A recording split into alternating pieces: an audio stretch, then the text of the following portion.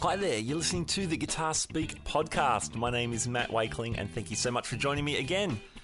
Hey, here we are with part 2 of our interview with David Moyes. And hey, thanks for all the great response to part 1 of this interview. There were some really cool messages, people who really enjoyed that.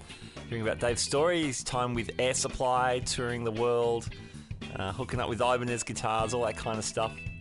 Now, if you haven't heard part 1, you can get that from guitarspeakpodcast.libsyn.com, or if you haven't already, subscribed to us on iTunes. That's really easy to do, or look us up on Stitcher. There's lots of ways to listen to the Guitar Speak podcast. All right, part 2 of our interview with Dave. We pretty much pick up from where we left off. Dave and most of the band, most of the Air Supply backing band, have been dumped from their gig fairly unceremoniously. If you want to learn how not to fire your band, listen to episode 1. Anyway, we pick up from there. So Dave got involved in the Sydney session scene, played on some really big film soundtracks, amongst other sessions, lots of commercials and various things. We also talk about Dave's involvement with Hillsong Music and the albums he played on, the tours he did, and just being part of that worship team. And really central to all that is Dave's Christian faith, which he does talk about as well in this episode. There's production credits for Dave. There's some albums I worked with David on, which was awesome. Such a privilege to be involved. We talk about that. Dave's solo career, he's writing some of his own stuff. We get a sneak peek of one of his tracks, which is cool. David also mentions a left hand injury. Now, a hand injury for any musician is pretty serious stuff. We spoke more about this off air, but he does mention that, and basically his left hand, he can't play for a long time. He can still play and do the stuff, but he's just managing that at the moment and getting various treatments. So far so good, and we wish Dave all the best with that, of course. All right, so let's move on to the interview with David Moyes. I started off part 2 by asking him what was next after the Air Supply days. So what did you move on to then? So what was the next thing for you? Well, from then I have to give my testimony, mate. I have to tell what happened. Yeah. About the whole Christian thing. And whether I don't know how much of this you want to publish, but I'll give it to you, and you can do what you want with it. Sure. Because on the road, in brief anyway, as briefly as I can, on the road, I don't know. I think most musicians are spiritual in some way. They've got, there's an aspect about music that touches the soul.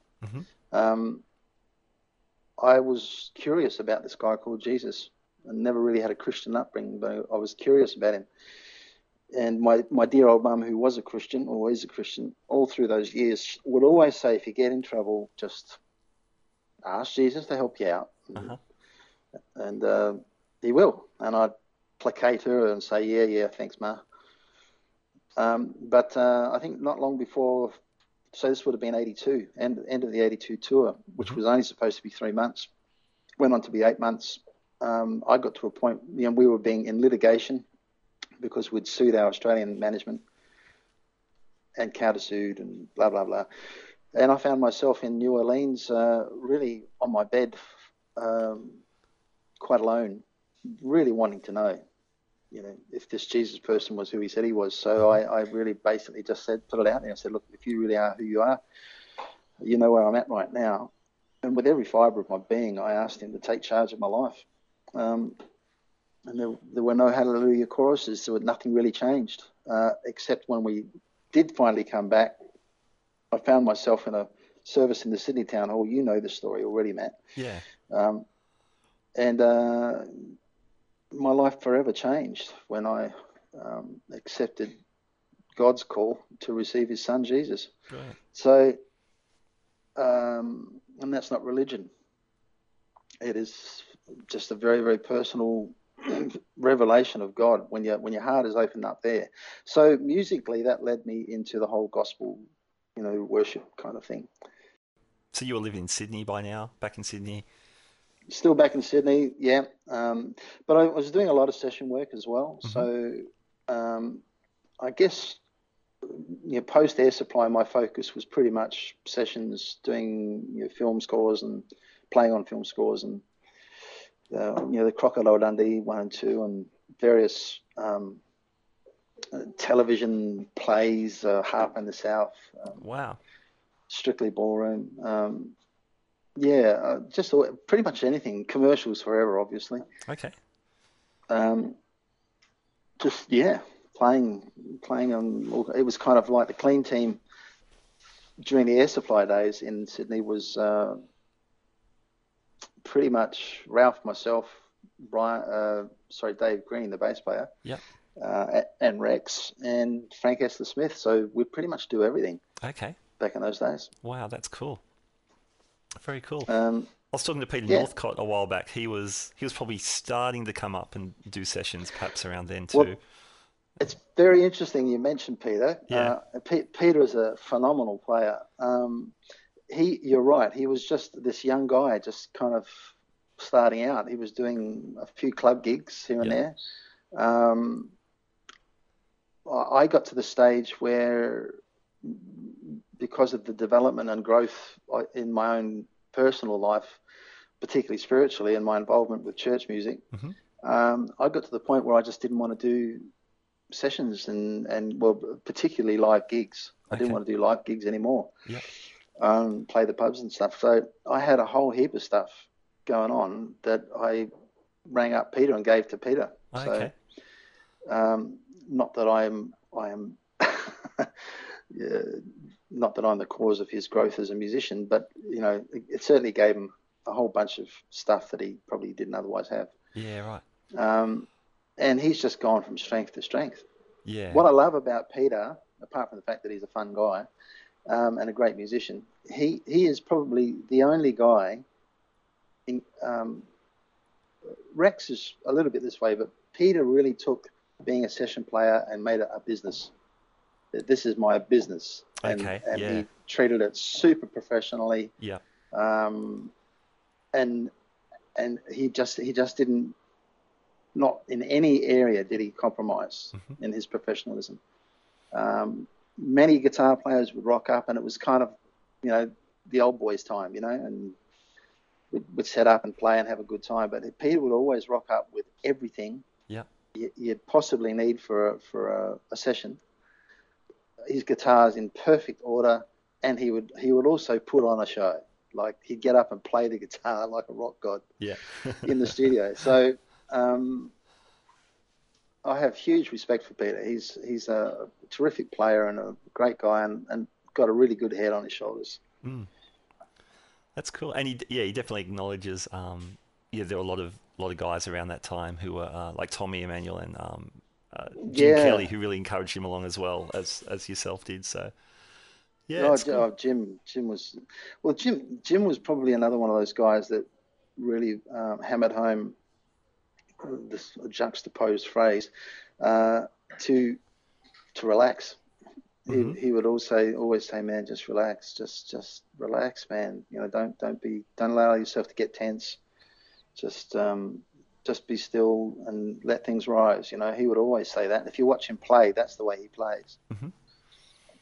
Awesome. He's a great technician and a musician, but when I listen to Jim play, I call him a lover. He's a lover. There's something about his playing that's really, really sweet. That's cool. Nice. So, just to back up a little, so you're doing like film scores and things. Were you reading? Like, are you a great reader? I wouldn't say I was a great reader. I wasn't a great reader. But is that the expectation on the gig though? You get a page of dots and you're working your way through. Yeah, look, it depends on the gig and depends on the producer stroke composer. If you're working for someone like Ashley Irwin, everything's written out.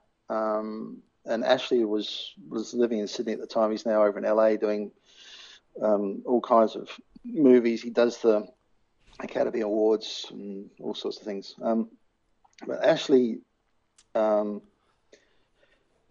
write everything out, pretty much. Like I had to play bouzouki on a whole bunch of, pretty much every day for about 3 months on this television series we were doing. I can't remember what it was. So first of all, I had to learn how to play bouzouki, and then I had to translate the dots on the bouzouki. So yeah, sometimes you're called to do things that you're not used to doing. Yeah. So you've kind of got to go home and do some homework, Yeah.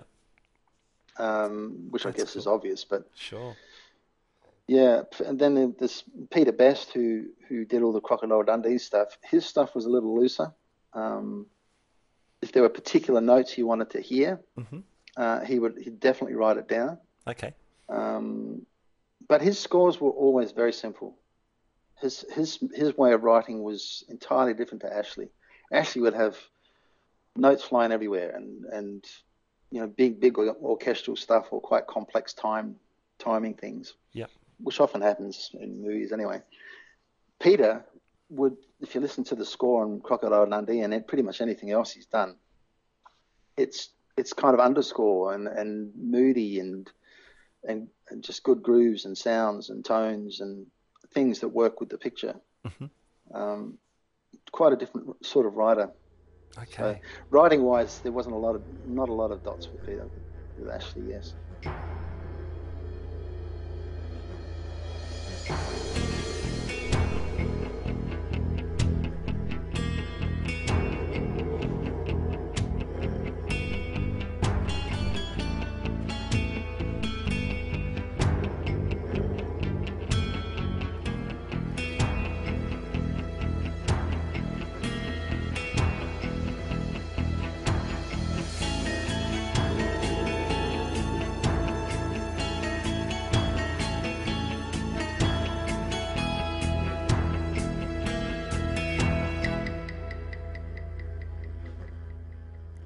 So were you like watching any visual cues, or were you just recording ideas and then the More often producers than arranging? not, no. More often than not, you're playing to to picture. So, Okay. and which is a fairly important thing to do in film scoring because you've got the music there, but you really need to the instrumentalist needs to understand what's going on Hmm. visually because it makes you play differently. You'll play the Right. same notes, but you'll have a different intent. You'll play to the visual, which kind of goes hand in hand with what we were talking about in the beginning. Um, you've got to have a desire to want to move, to emote the heart of the listener, and the only way you can do that is from your own heart. So when you're seeing a picture and you're playing a piece of music, that picture is going to affect you. Yep. Those visuals are going to emotionally affect you, and they hence what you play will have a different outcome, have a different sense. So yeah, always playing the visuals. Yeah. Right. Very rarely not. Wow. That's cool. That must have been an exciting time. Yes. Oh no, it's terrific. I mean and the thing, if you translate that to a band, Yep. for anybody that's in the band listening, uh, don't play to yourselves. How many bands just sit in and play to themselves, man? I mean, it's horrible for the people out there. They pay good money to come and see you, and they want to be moved. They want to have a good time.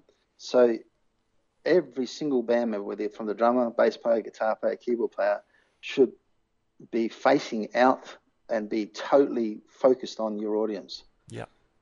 You've heard me say that 1,000 times, I'm sure, Yeah. Yeah. in years past. And just give out to your people, and be right up front of stage and engage your people. Because as you look out over your audience, that actually makes you play different. Because you're trying to speak to their heart, so to Yeah. speak, without Sure. getting too weird. Yeah. Yeah. Hey, you mentioned church music, and this is where you and I met. Like you, I was not brought up in the church, but in it was 1986. I started going to church with some mates, and that had a huge impact on my life as well. And it must have been the early 90s when I met you at Hillsong when you started attending there and joined the music That's team. right.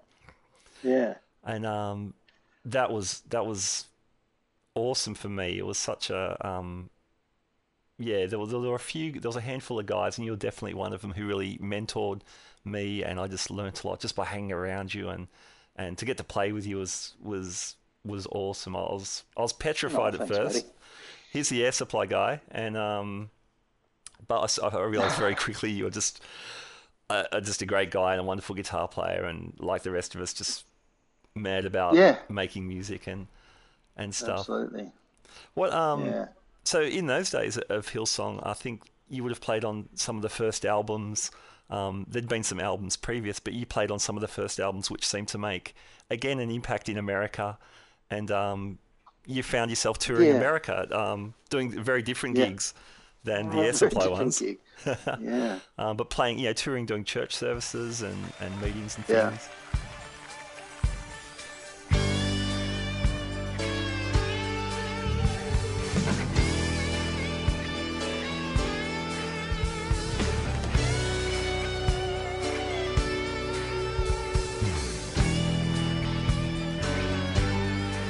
What were those days like? Uh, yeah, wonderful. Look, it's a funny thing because yeah, look, when I first came to Hillsong, I came from Brian's father's church initially. That's where I first came to know the Lord. Yeah, And moved across to Castle Hill. Musically, it was well, weekend warriors. yeah. People having a go on the weekend, and so yeah, I guess a lot of my role initially. This is just a preamble to your question. A lot of my role was I felt anyway was to more than tell people stuff, just to be. And like you just mentioned, you just by watching.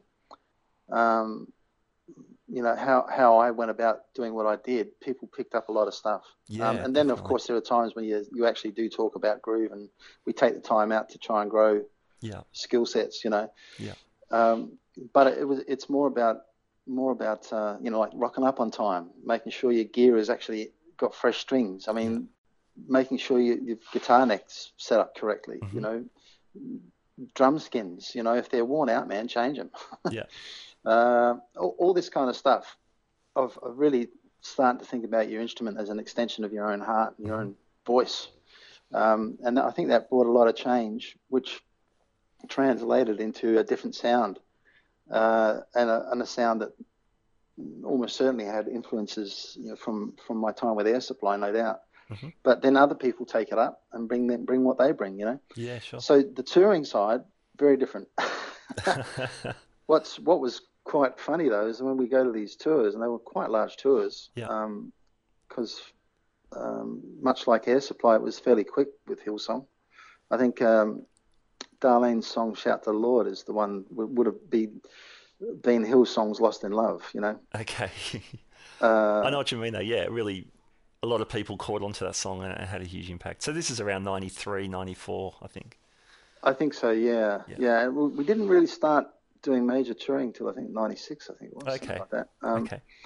Um, but yeah, look, it was for me personally, it was fantastic because now I had an opportunity to kind of bring whatever it is that musically I have to bring to worship God. And that's kind of what music's primarily about for me these days. It doesn't mean I'm just playing worship type music. It doesn't really matter what I do, whether I'm playing on a pop album or whatever. Hmm. Um, it's really about making sure that the production, the guitar playing, the sound, it's got to move a heart, man. It's got to, when you hear it, you got to go, wow, that's really, it moves you. What was funny about those tours is I'd have fans, of Air Supply that would used to come to my old concerts would come up and, they were either Christians back then or had become Christians, Right. coming up saying, "Oh, wow, man, how cool! Good to see you, and it's so great." And it's quite funny. Our friend Peter King, who's now in Nashville, he played keyboard on some of those Hillsong tours, and he would say you were always the last guy on to get in the bus or whatever. I was always what? The last guy to get on the Last. bus. Yeah, the last one, Oh, because okay. half the crowd, yeah, had met you previously, and you had all these friends all around America that wanted to say g'day and catch up. Yeah, that's true. I mean, everywhere we went, there were people that knew me and wanted to catch up and say hi. And it was it was great actually. It was really really great because you're going back from a different place. Hmm. Um, a lot of fun. You ended up doing some production work, and this is Yeah, this is as I mentioned before. Yeah, I ended up playing on a couple of albums, some of the Youth Alive albums that you produced, and Oh man, I know, and I tell everyone this. You worked us so hard. Simon Rafalo, the other guitar player, and I, we often Uh, talk about this with affection. I hope But so. you worked us so hard, but it was so good, and we really grew as guitar players. I remember, I'll never forget this. Like you talk about relaxing and having soft hands. I remember I was doing an overdub in your home studio. It was on I don't remember the song, but it was on an acoustic guitar, and it was just some simple, really strumming pattern. But like I don't know, like a lot of musicians, if I got more intense, I would rush. My timing would Yeah. be poor, and getting bigger meant going faster, which is not always the best idea. But I remember this once, it just clicked. It was like a light bulb, and I finally felt what you were saying to me, and I just felt Yeah. myself just sit back in the seat a little more. My hands got a little softer, and I went, okay, that's what it's about. And so I always remember that. I mean, there was plenty of other things too, but I always remember that moment and just thinking, okay, this is what Dave's been telling me for the last 5 years that I've known him, and man, as guitar player, we just learnt so much about like you said, about tones, about looking after our guitars. There was one album I remember That's you made sure in the budget we had our guitars set up by, I think it was Tom Doss who was doing your yeah, guitars at the that's right, time. Tom. Yeah. Yeah, of course. Oh man, I'd never had a fret job done before. I don't think. That's that's right. You guys had these great gouges in your frets. Oh, That's it right. was just, oh man. And then Which of yeah, course you can't play in tune, man. It's impossible. yeah, that's what we found out. So, so we thought, oh, this is why this is part of the budget. Great, great. So our guitars were like brand new. It felt like I had a brand new neck, and yeah, all that stuff. But yeah, man, I warmly remember those days. Oh, And as that's I said, great. and you were generous with your guitars. Simon, being a left-hander, we scoured some extra left-handed guitars, but I remember playing your artist, as we mentioned. The big Mm. thing for me was playing your Telecaster. You had like a natural finish telly. I don't know if it was like That's a right. reissue or something. And Well, yeah, I think it was actually originally a cream telly that had been um, yeah, they'd taken it right back to bare wood to like Bruce Springsteen's then guitar, yeah, and awesome. yeah, yeah, it was And that, lovely. I've still got it. yeah, cool. I remember playing that through a deluxe a lot of the time, and Yeah, nice. we just, you just got us to turn up or down the deluxe as much as we needed to make it sing, and that was fun, little Fender Deluxe. But there was a bunch of amps, yeah. So we learnt so much, and I learnt so much just sitting under your production, and yeah, That's that great. Thanks, buddy. That's man, good. we were making a Yeah. record, but it felt like we were going to guitar school. It was awesome.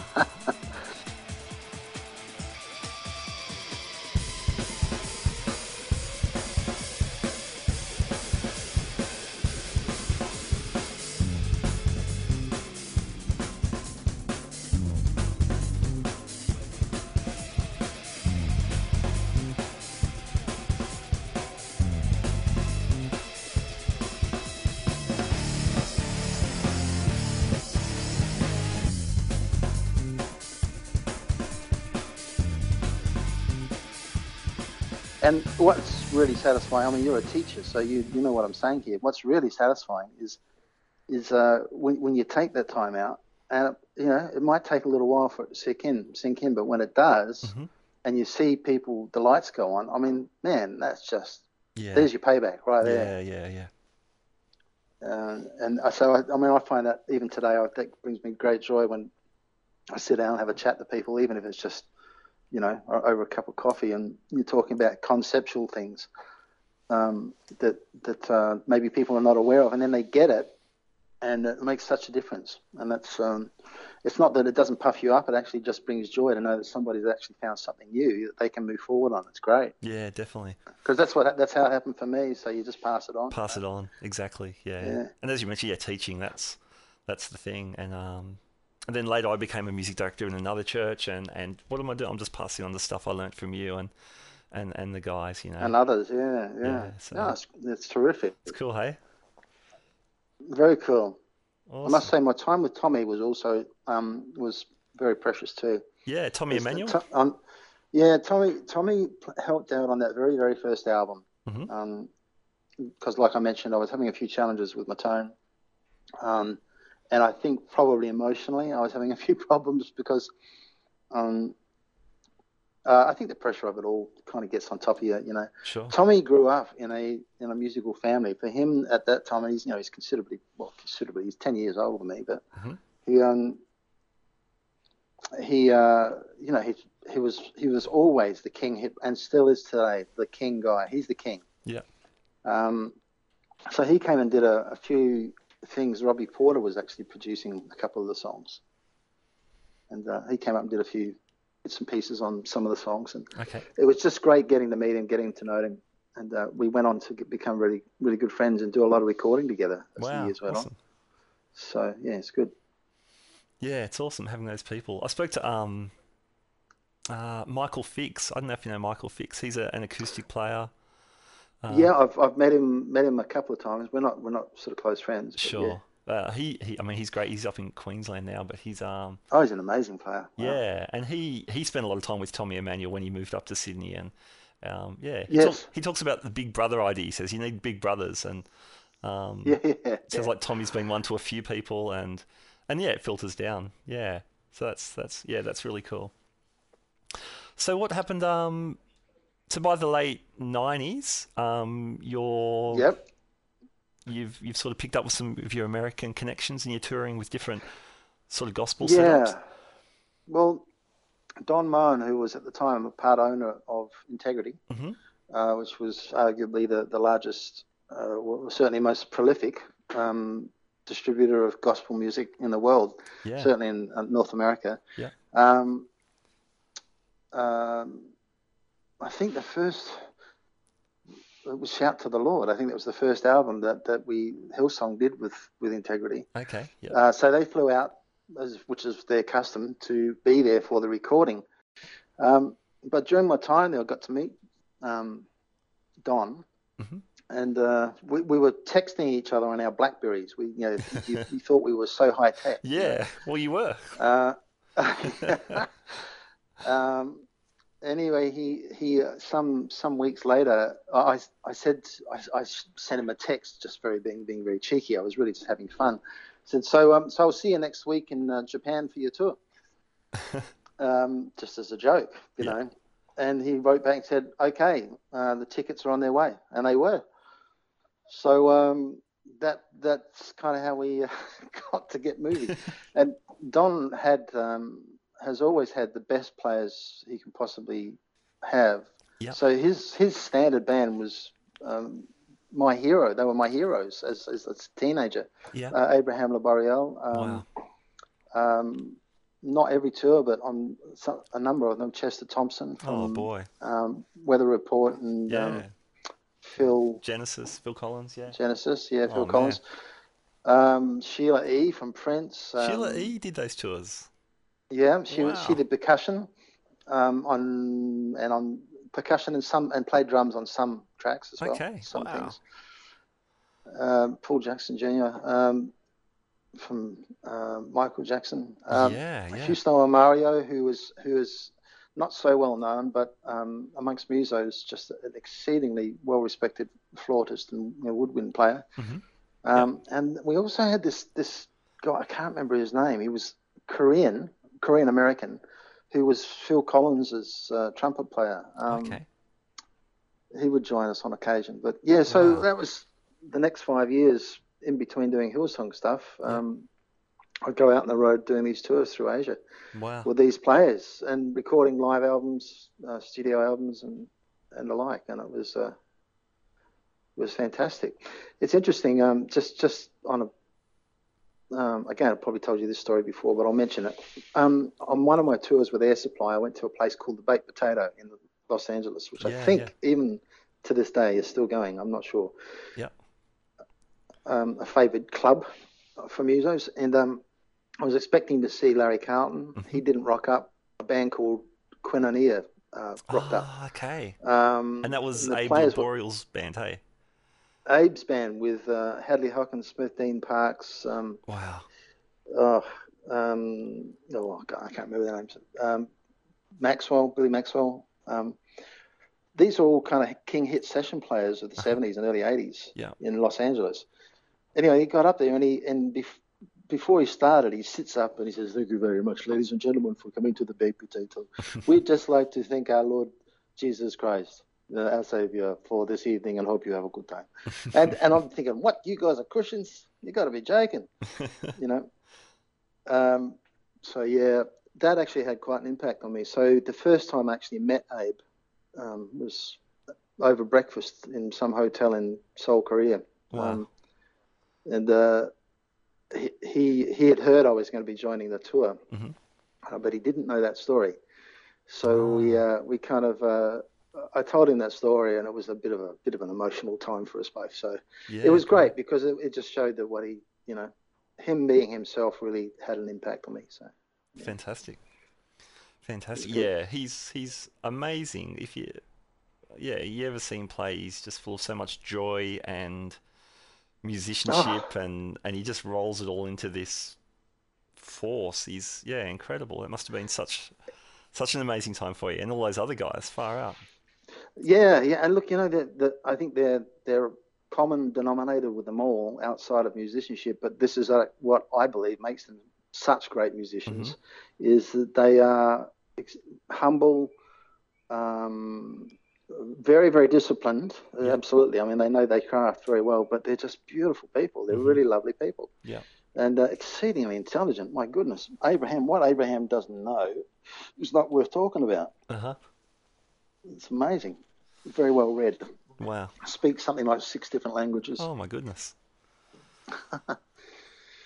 He certainly speaks them on the bass as well, so that's cool. Oh, he does, doesn't he? Yeah. Awesome. Yeah. So fast forward a bit, you're now back in your home state of South Australia, and you were inducted into their Hall of Fame, or into their Music Hall of Fame last year. That must have been pretty cool. Last November, yeah. Bit of a surprise. The guy who was I guess you call him the trustee or whatever you call of the Hall of Fame. Yeah. A guy called Enrico Mick Morona, who's Kate Ceberano's drummer for many years. Okay.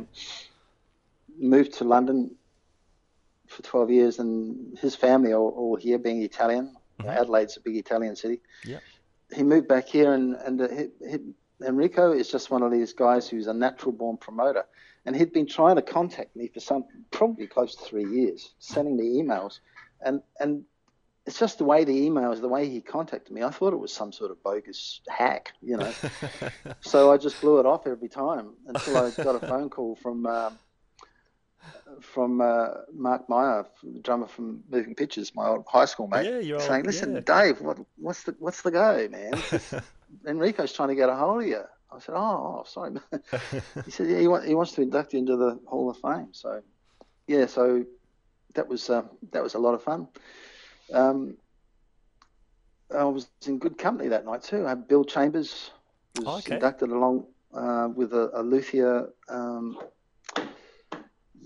I've forgotten his name. Okay. He's a guitar maker here in Adelaide. Been making classical guitars and some electric, but mainly very, very high-end classical guitars, I believe. For quite a few years. So yeah, it was a fun night. It was great. Fantastic. I had I put a band together and sang 3 Air Supplies, one of my own little songs, which I might give you to play to your audience. Yeah, great. And a song by a band called Mercy Me, which is called Beautiful. I even had my son Alexander in the band, which was awesome. Great. What does he play? He's a guitar player. Yeah, Okay. He's picking it up. He's starting cool. to pick it up. And an old friend of yours and mine from way back, Paul Yanizelli. Oh, great. Fantastic. Playing keys. Oh, cool, man. That's great. So it was a great little band.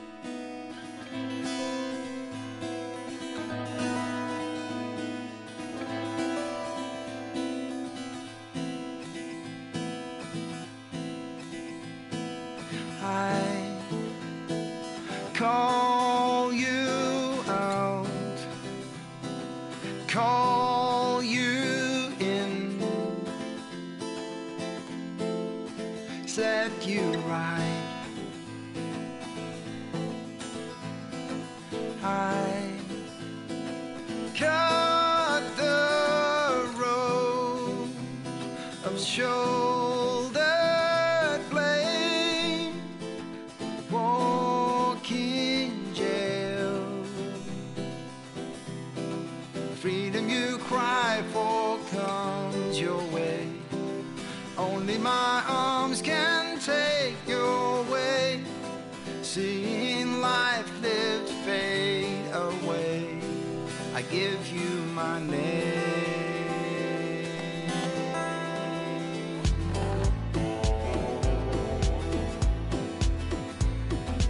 I call you out. Come away.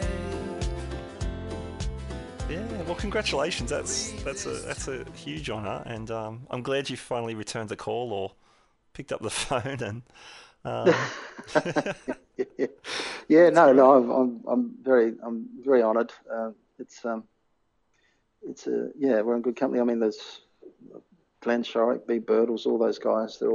They've been inducted recently. I think Doc Neeson and Chris Bailey from the Angels have just been inducted, and of course, because they were Adelaide guys as well to start with. oh man, the So number much of people, good music, yeah. I think the number of amazing musicians and bands and writers that have come out of this town, and still, I mean, Orianthe, is that her name? Okay, that's right. She's from Adelaide, yeah. Yeah, she's amazing. Plays like crazy. Yeah. Yeah, so yeah, it's a great town. Come Yeah. on down. Awesome, man. You've got the you got the guitar festival too, don't you? Is there Yeah, the I South Australia believe Guitar so. Festival in Yeah. August, September or something? That looks really Yep. cool.